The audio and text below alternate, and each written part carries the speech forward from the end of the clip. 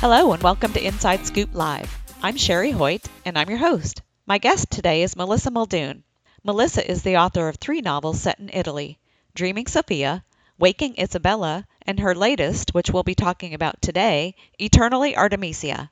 All 3 books tell the stories of American women in their journeys of self-discovery to find love, uncover hidden truths, and follow their destinies to shape a better future in Italy.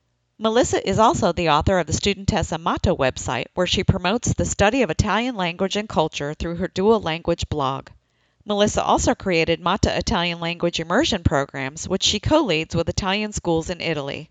Through her website, she also offers opportunities to live and study in Italy through homestay programs.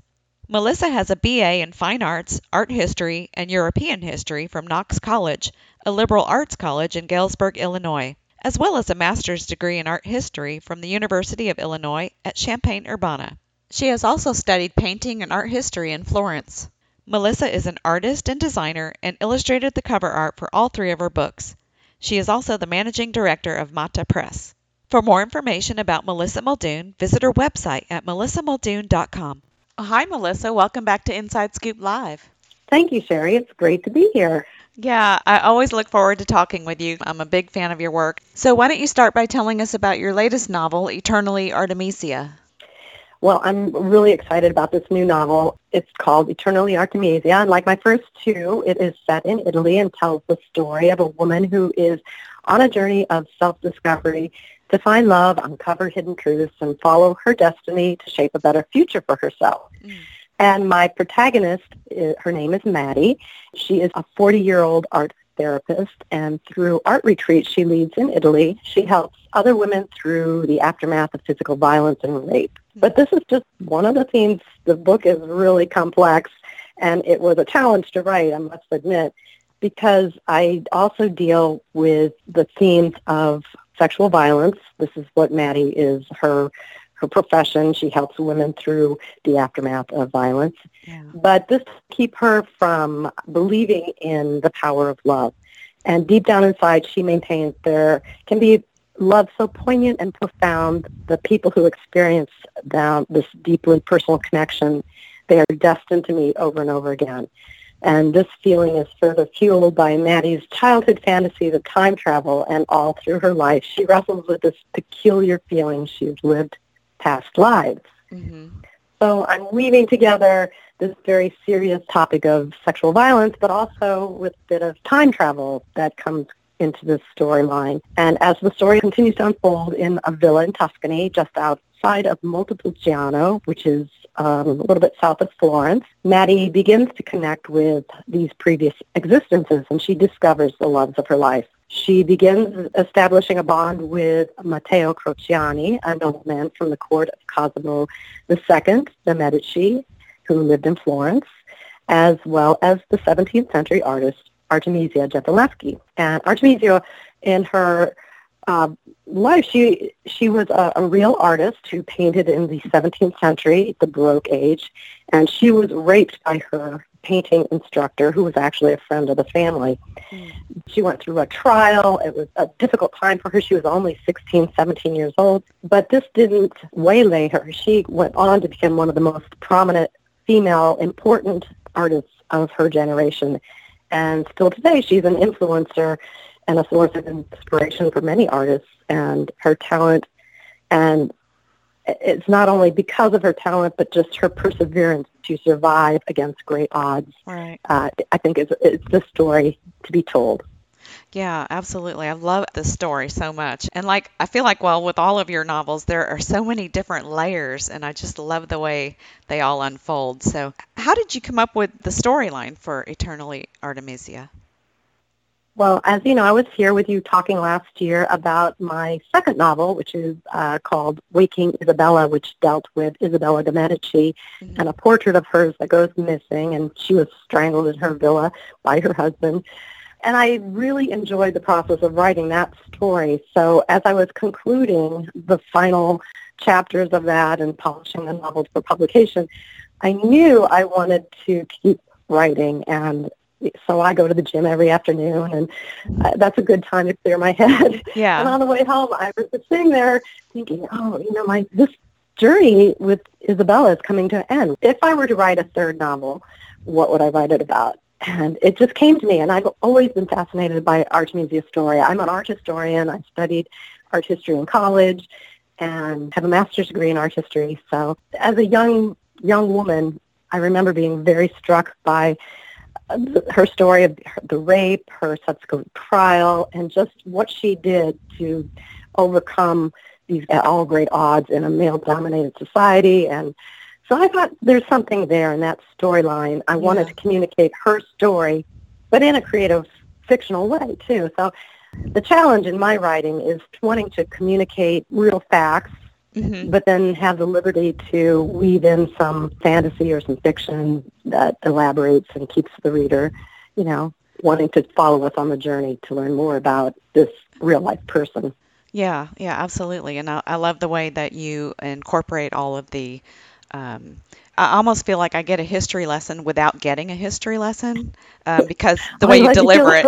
Yeah, no, but in a good way. Yeah, because you deliver it through a story that makes it fun and engaging. It takes, my first draft, I always get back to my first reader is, oh my gosh, there's a lot of facts here. What can we do or what can you do? So you're not spoon-feeding the reader all this information. So then because I get all excited about the facts. And yeah. And I'm like, yeah, okay. So and I always have to remind myself the first draft is the first draft, and just to get your thoughts down as a writer. But then it really frees you up to go back and then take that information and work it into conversations and making that come across to the readers. Yeah. And I got a lot out of this book because it's so relevant to today's world. I couldn't help thinking about her struggle and what's gone on here recently with the Me Too movement and all that. And did that have any influence on how you were going to tell this story?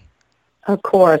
And that's one of the reasons, as I was coming back from the gym that one day, sitting at a stoplight, trying to figure out what my next story would be. And I thought, this is a very fascinating story. This woman is fascinating, what she went on to do with her life, but just how relevant it was to today's, what's happening in the news media, what's coming out in Hollywood and all these things. And I thought, it doesn't matter how much yoga a woman does, how much, weight she lifts, she is always going to be dominated physically by a man. And so this has been an ongoing problem since the biblical days, and I wanted to illustrate that, and that's part of the ongoing themes of my book. I start out it arcs through time, and it begins in a biblical scene, and you have women being abused by men who are feeling authoritarian over them.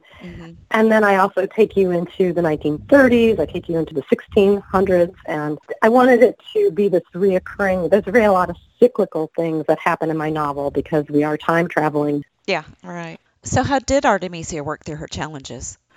Another theme of my book is art therapy, and this is precisely how women can overcome through grief, through traumatic experiences. Today we have the whole art therapy as a means of working through these difficulties.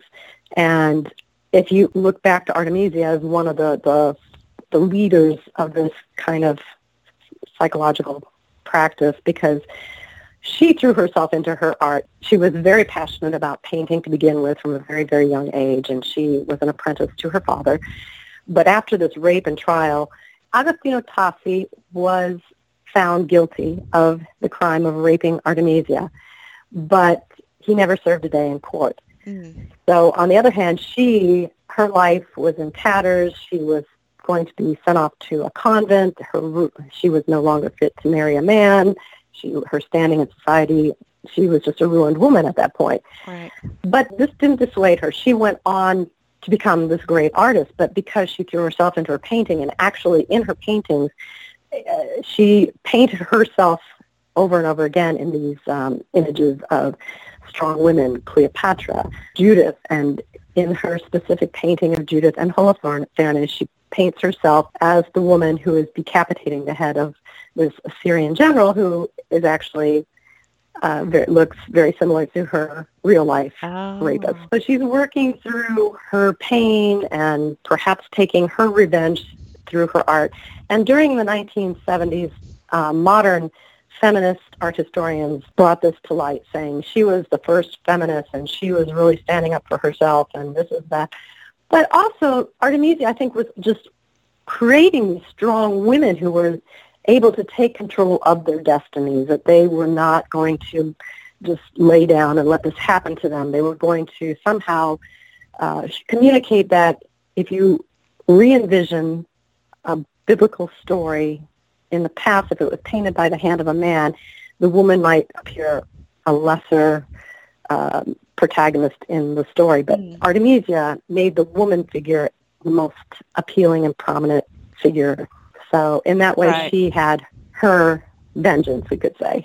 Right. And I guess I wanted to show through Artemisia that I draw a parallel that you can let this kind of violence ruin your life, or you can grow your life bigger so that you have all these other experiences, and that does not deter you from going on to realizing and maximizing your full potential as a woman. Yeah. So what do you think Artemisia represents for all women? Well, I think she's an inspiration that you can move on beyond a tragic event in your life. If you find that thing that you are so passionate about in your life and you focus on that, you're unstoppable. And she did, and she rose like a phoenix from the flames, and she used her art to heal herself. And she moved to Florence. She eventually married a Florentine man, but it wasn't a real loving relationship. But she was able to still become quite a businesswoman. She was able to become a driving force in the Florentine society. She became a protege of Cosimo II, the Grand Duke of Tuscany. One of her best friends was Galileo, and he instructed her. How many people can say that, huh? I know. It seems like I'm making this up. And people actually, when they first read the first draft, they're like, come on. She knew Galileo. And I'm like, yeah, she did. And her talent was so great at the time, it was recognized in her own time, that the Grand Duke of Tuscany made her the first in the elite all-male Florentine Art Academy. He admitted her. So she was the very first woman to be admitted to this all-male art academy. And she shattered the glass ceiling of the art world in her time during the 17th century. Right. So I think her story is one that shouldn't be forgotten. It's relevant even today. In my story, I wanted to bring her life alive for my readers, to remind the world that some women, like some beautiful works of art, live on and will never be forgotten. Right. Now, you also have, and this is one thing I love about your stories, is that you have, I call them parallel protagonists, because for lack of a better word, I guess. Because you feature an important historical figure from the Italian art world, and then an American woman who journeys to Italy on kind of like a self-discovery type mission. So tell us a bit about your American protagonist in Eternally Artemisia. Maddie is dedicated to helping other women realize their full potential. She believes women are capable of achieving great things by believing in themselves and not listening to the little voices inside of them that tell them they aren't good enough and they're not capable of accomplishing something. She is a 40-year-old who has dedicated herself to helping women, you might say, to pushing her own life kind of aside. But her mantra has always been for women to take courage, as I was mentioning before, to take control of their destinies and discover that they are worthy of accomplishing anything they set out to do, and that's their superpower. And she's a determined woman who wants to stand up for herself and those she loves, and she leads by example to show other women they don't have to accept the status quo. It's just interesting to see how in different eras that she can assert this kind of confidence and be a trailblazer for other women. Right. So all of your stories are connected by a common theme, but they're standalone. So how do you describe your work? Is it a series, a trilogy? How do you describe your work when people ask about it? Yeah, I didn't really set out to write a trilogy. And as you said, in these 3 books, I have a strong contemporary protagonist along with my historical character. And I was always trying to find creative ways to bring them together. And in this particular book, I have this time travel aspect, because I did want to go back in time, and I did want Artemisia to tell her story in her own voice. First, I toyed with having it just be Artemisia, all about Artemisia, but I just couldn't, because they always say write about what you know best, and what I know best is Italy and art.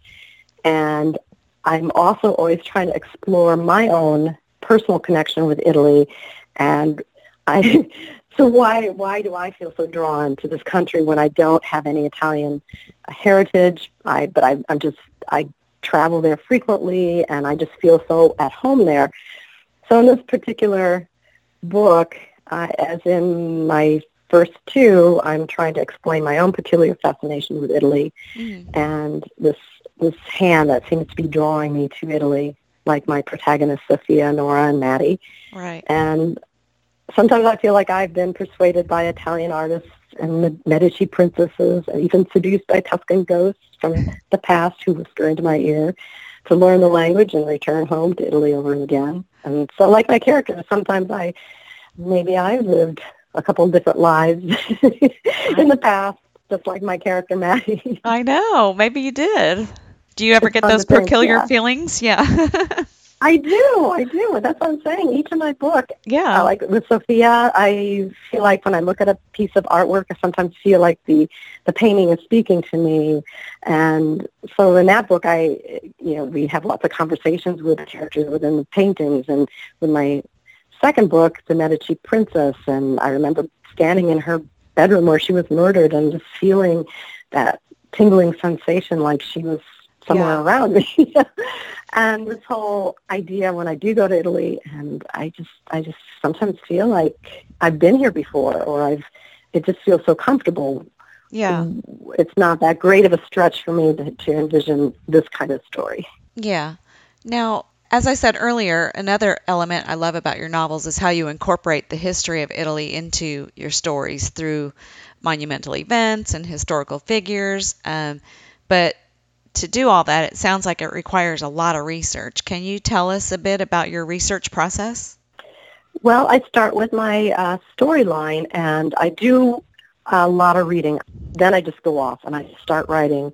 And as I write, though, I'm continually doing more research because I get to a certain part, and I'm like, I want the details to be authentic. So I want to know what kind of chairs they sat in, or I want to know what kind of clothing they wore, or I want to know what they ate for breakfast, for instance. There's a scene in Venice. What would they have eaten in the 17th century? Right. So then I go off and I start researching all this stuff, and then I'm finding all this juicy details that I keep notes and then try to weave into my drafts as I go along and add more information, just make it a little more intriguing. So, and it was especially interesting in this book because I wanted to show the difference in eras by the different clothing that they wore and how styles changed, how women were very restricted with their corsets in the 17th century, and then things got a little bit more free and easygoing. And my contemporary modern Maddie is running around in T-shirts and sometimes just her underwear and T-shirt. You know? Right. So just kind of just show this evolution of the character and also the evolution of, we've been more and more emancipated in terms of clothing, but yet there's still certain things that have not changed. Even this rape and some of these sexual violence things still continue despite how emancipated and how forward-thinking we think our society has become. Right. So what was the hardest scene to write in Eternally Artemisia? Well, I think, as I mentioned, my first draft, I'm really going into quite a lot of detail, and just because I think I'm just trying to get it out of my head and onto the paper. And I said sometimes I overload pages with too much information, and sometimes I realize that, and I take some of that information and I try to insert it in a previous chapter or later on, or have just a little offhanded comment. To me, I want to make it the dialogues, I want natural and light and a little bit easy going so that I can convey these details and feed the reader information without it seeming to be heavy-handedly giving out this information. But, sometimes the most easy scenes to write are like when I started writing her trial scene, and it just sort of kind of flowed out of my head, or even the scenes in the 17th century when I'm not trying to impart so much historical detail, just like the scene where she wakes up in the bedroom and what it would have been like to stand on the balcony looking out over the canal, and it just comes out. So that's a key learning for me, just to sometimes go back and fill in that extra detail in the second or third or later. fourth Yeah. draft. Yeah. Yeah. Yeah. Just But the let same it. thing happened with Waking Isabella. The scenes that start during the war scenes, about midway through the book, I just started writing the 1930s scenes, and it just seemed to just flow, and I've gotten a lot of feedback saying those were the most interesting chapters. Oh, wow. So I had to let myself know that I got the information in my head and just let the story flow from what I have. And I spent a long time, too, going into the Me Too movement. And actually on this book, it was almost like two different books because I had spent about 3 more chapters with her art therapy retreats in Mm-hmm. Tuscany. And I had a lot of backstory about all the women who were involved. There were like 8 other women. And so I had little stories that I knew exactly who they were, what they did, what their abuse had been. And I had all this going on. And it just was too much. And that was kind of heartbreaking to have to cut that Yeah. all down to maybe 2 chapters. I heard somewhere about, character development. It's like when you create your characters, you're creating a lot of it's never going to make it into your story. You're creating it for you, so you know how this character is going to react. So a lot of it doesn't Yeah. make it into the story. No, but it is so true, and it's good to have somebody point it out to you, and the story does get much better, but you do need to have that in your head. My process, I don't know how everybody else does it, but I have to start from page 1 and work all the way to the end, and then all of a sudden I'm like, oh, okay, now I see how it's all going to end up. And then I start all over again, and I just begin again, and now it's like a roadmap. I've already blazed the trail, and I can get rid of things I know don't belong, and it's just like a revelation. It's like I could have written this story now if I hadn't made it to the end and started over again. So Yeah. it's like, what comes first, the chicken or the egg? And so, and the last chapter I must have rewritten. Well, I had 3 totally different endings. So yeah, Oh, wow. so that evolved. Yeah. So That's once great. you've made friends with your characters, you know the story, you know where it's going, and you know the message you want to impart, you can kind of give yourself a little more creative license to let go and have kind of a unique finale. Yeah. Yeah. Now, you're an artist, you're a writer, a designer, Italian language instructor. How do you express your passion for Italy through all of these different creative avenues? Well, in all my pursuits, from writing books, blogs, filming YouTube videos, even to my language groups that I lead in Italy to learn Italian, my goal and my passion is to share with others the Italy I've come to know through all my adventures and my personal experiences living there. I want others to know the legends I discover when I go into churches and I discover something interesting about a patron saint, or I learn something, very a cultural curiosity and things that I just find interesting about the country. I want to communicate to others. So I like to paint a picture of Italy in words to share the taste, the smells, and the sights that can be found in no other part of the world. And it's really spectacular. Very beautiful place to visit and become involved in. It does sound magical. I lived through you.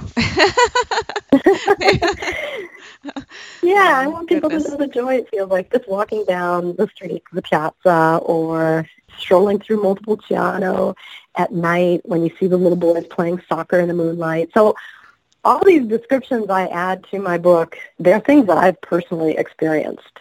Yeah. Climbing up those hills to the top of these steep hill towns, what it feels like to go up those hills, what it's like to drink a cappuccino. The barista has made this beautiful little design in your coffee cup. And so I think that's what lends a lot of authenticity also to my books, is because everything in the book is based upon my personal experience. Yeah, absolutely. So when did you first realize you wanted to become a writer? That's a great question because I never really set out to be a writer. I've always been a creative person, expressing myself in various ways through music, painting, and writing. When I was a young girl, I played the piano and decided I wanted to be an artist.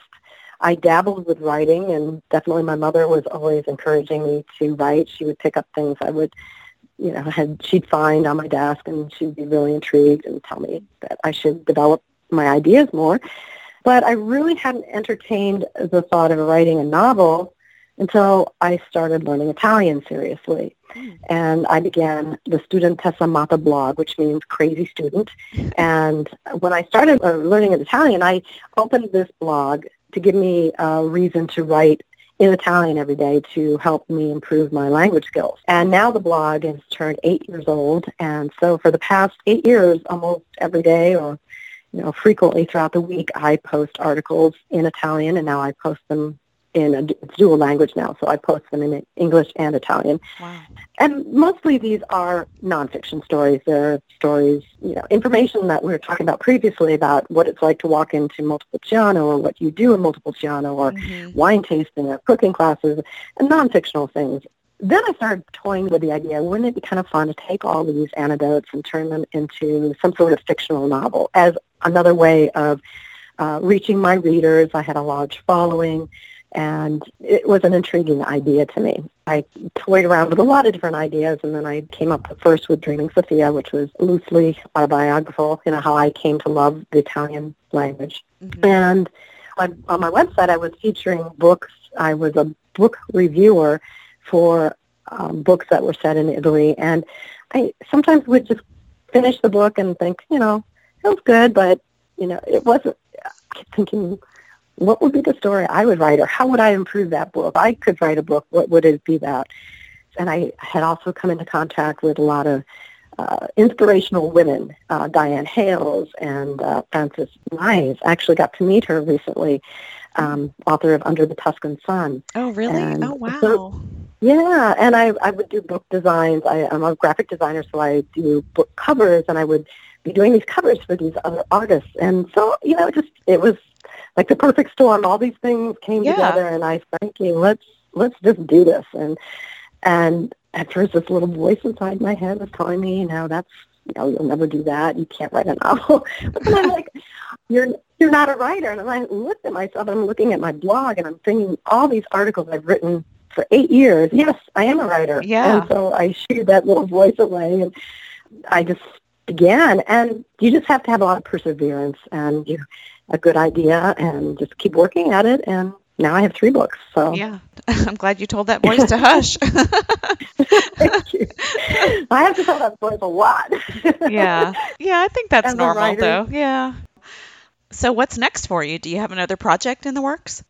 Well, as with my second book, as I was finishing, I didn't want the experience to end. So the same has happened with Eternally Artemisia. As I'm finishing up, I just really like the writing process. So I'm toying with some ideas right now, and I'm doing what I do best. I'm doing historical fiction, but this time I'm thinking these 3 books, Dreaming Sophia, Waking Isabella, and Eternally Artemisia, have my contemporary protagonists. And this time around, I'm thinking of re-envisioning all that, so it's actually in one time frame. Okay. I'm kind of breaking with that. So Yeah, yeah, but nice. again, it's going to be a strong woman, a strong, powerful story that's inspirational and has to do with art history. Well, Stay look forward tuned. to it. Yeah, look forward to it. So just a couple more things I wanted to find out. What is the best piece of advice you've ever received about writing or about life in general? Well, I think the best advice I have ever received is to write without fear, edit without mercy, and it is so true. I love that. Yeah. And to go with that, do you have any advice for aspiring authors, maybe based on your own experience? As I said, writing is hard work, and it requires a lot of dedication to the craft, and you just have to not give up. I think you have to start with a fairly unique idea, but as I've talked to other writers and read other books, I mean, there's hardly a new idea under the sun, but it's the way you deliver it, the way you communicate it in your own words is what makes it entirely unique. Mm-hmm. And you have to be able to disassociate yourself from the work and critically review what you write and be open to other people's criticism and just be open to the whole idea that you can make it better and not, when you get those first reader reviews for the first draft, which at the time you think it's just the most amazing thing since sliced bread, but then you reread it after reading their comments and you're like, oh, yeah, and then you get all bummed out because you think it's the worst thing ever. But how are you going to turn this around? But I don't know, there's something about me. I let it sit for a day or two, and then I'm just like, gosh darn, if I'm not going to figure this out, and I just start at page 1 again using my roadmap starting all over again, listening to comments or the feedback and where this has gone off the rails a little bit too much, or where this is perfect, or where your relationships between the women are developing lovely, what can you take and throw out? What can you say? How can you rework it so that it is keeping the reader engaged and you're communicating your message? And I came across this quote from J.K. Rowling the other day, which I really liked. It says, you have to resign yourself to the fact that you will waste a lot of trees before writing anything you really like, and that's just the way it is. It's like learning an instrument. You've got to be prepared for hitting wrong notes occasionally or quite a lot. Right. And I love that analogy. For me, it's so true of writing a novel. It's like learning a new instrument. And right off the bat, you can't expect to play a Mozart sonata if you've never played the piano before, And the same is true with a novel. You start with a big idea, and after the first flush of creative writing is over and you finish your first draft, the real work really begins then. And you start that editing, well, as I said, edit without mercy. And you can then go on and rewrite it, and then the fun starts over again. You can start embellishing it with other details, and all of a sudden you go off and create this lovely little conversation that could never have been there because it's just like so much information to corral and to get down on paper. And during the rewrite, you are composing and practicing over and over and over again that the key notes of your symphony that make it rich and so melodic. I love that. Yeah, I love that. Yeah. Yeah. Well, that's great advice. Well, thank you. Melissa, thank you so much for joining me again today. It's always a pleasure to talk to you, and I really appreciate you sharing your work with us. Thank you so much. It's a pleasure speaking with you, too, and all of your listeners. Thank you for joining me today on Inside Scoop Live for my interview with Melissa Muldoon. For more information about Melissa, visit melissamuldoon.com. And be sure to check out our other interviews at InsideScoopLive.com.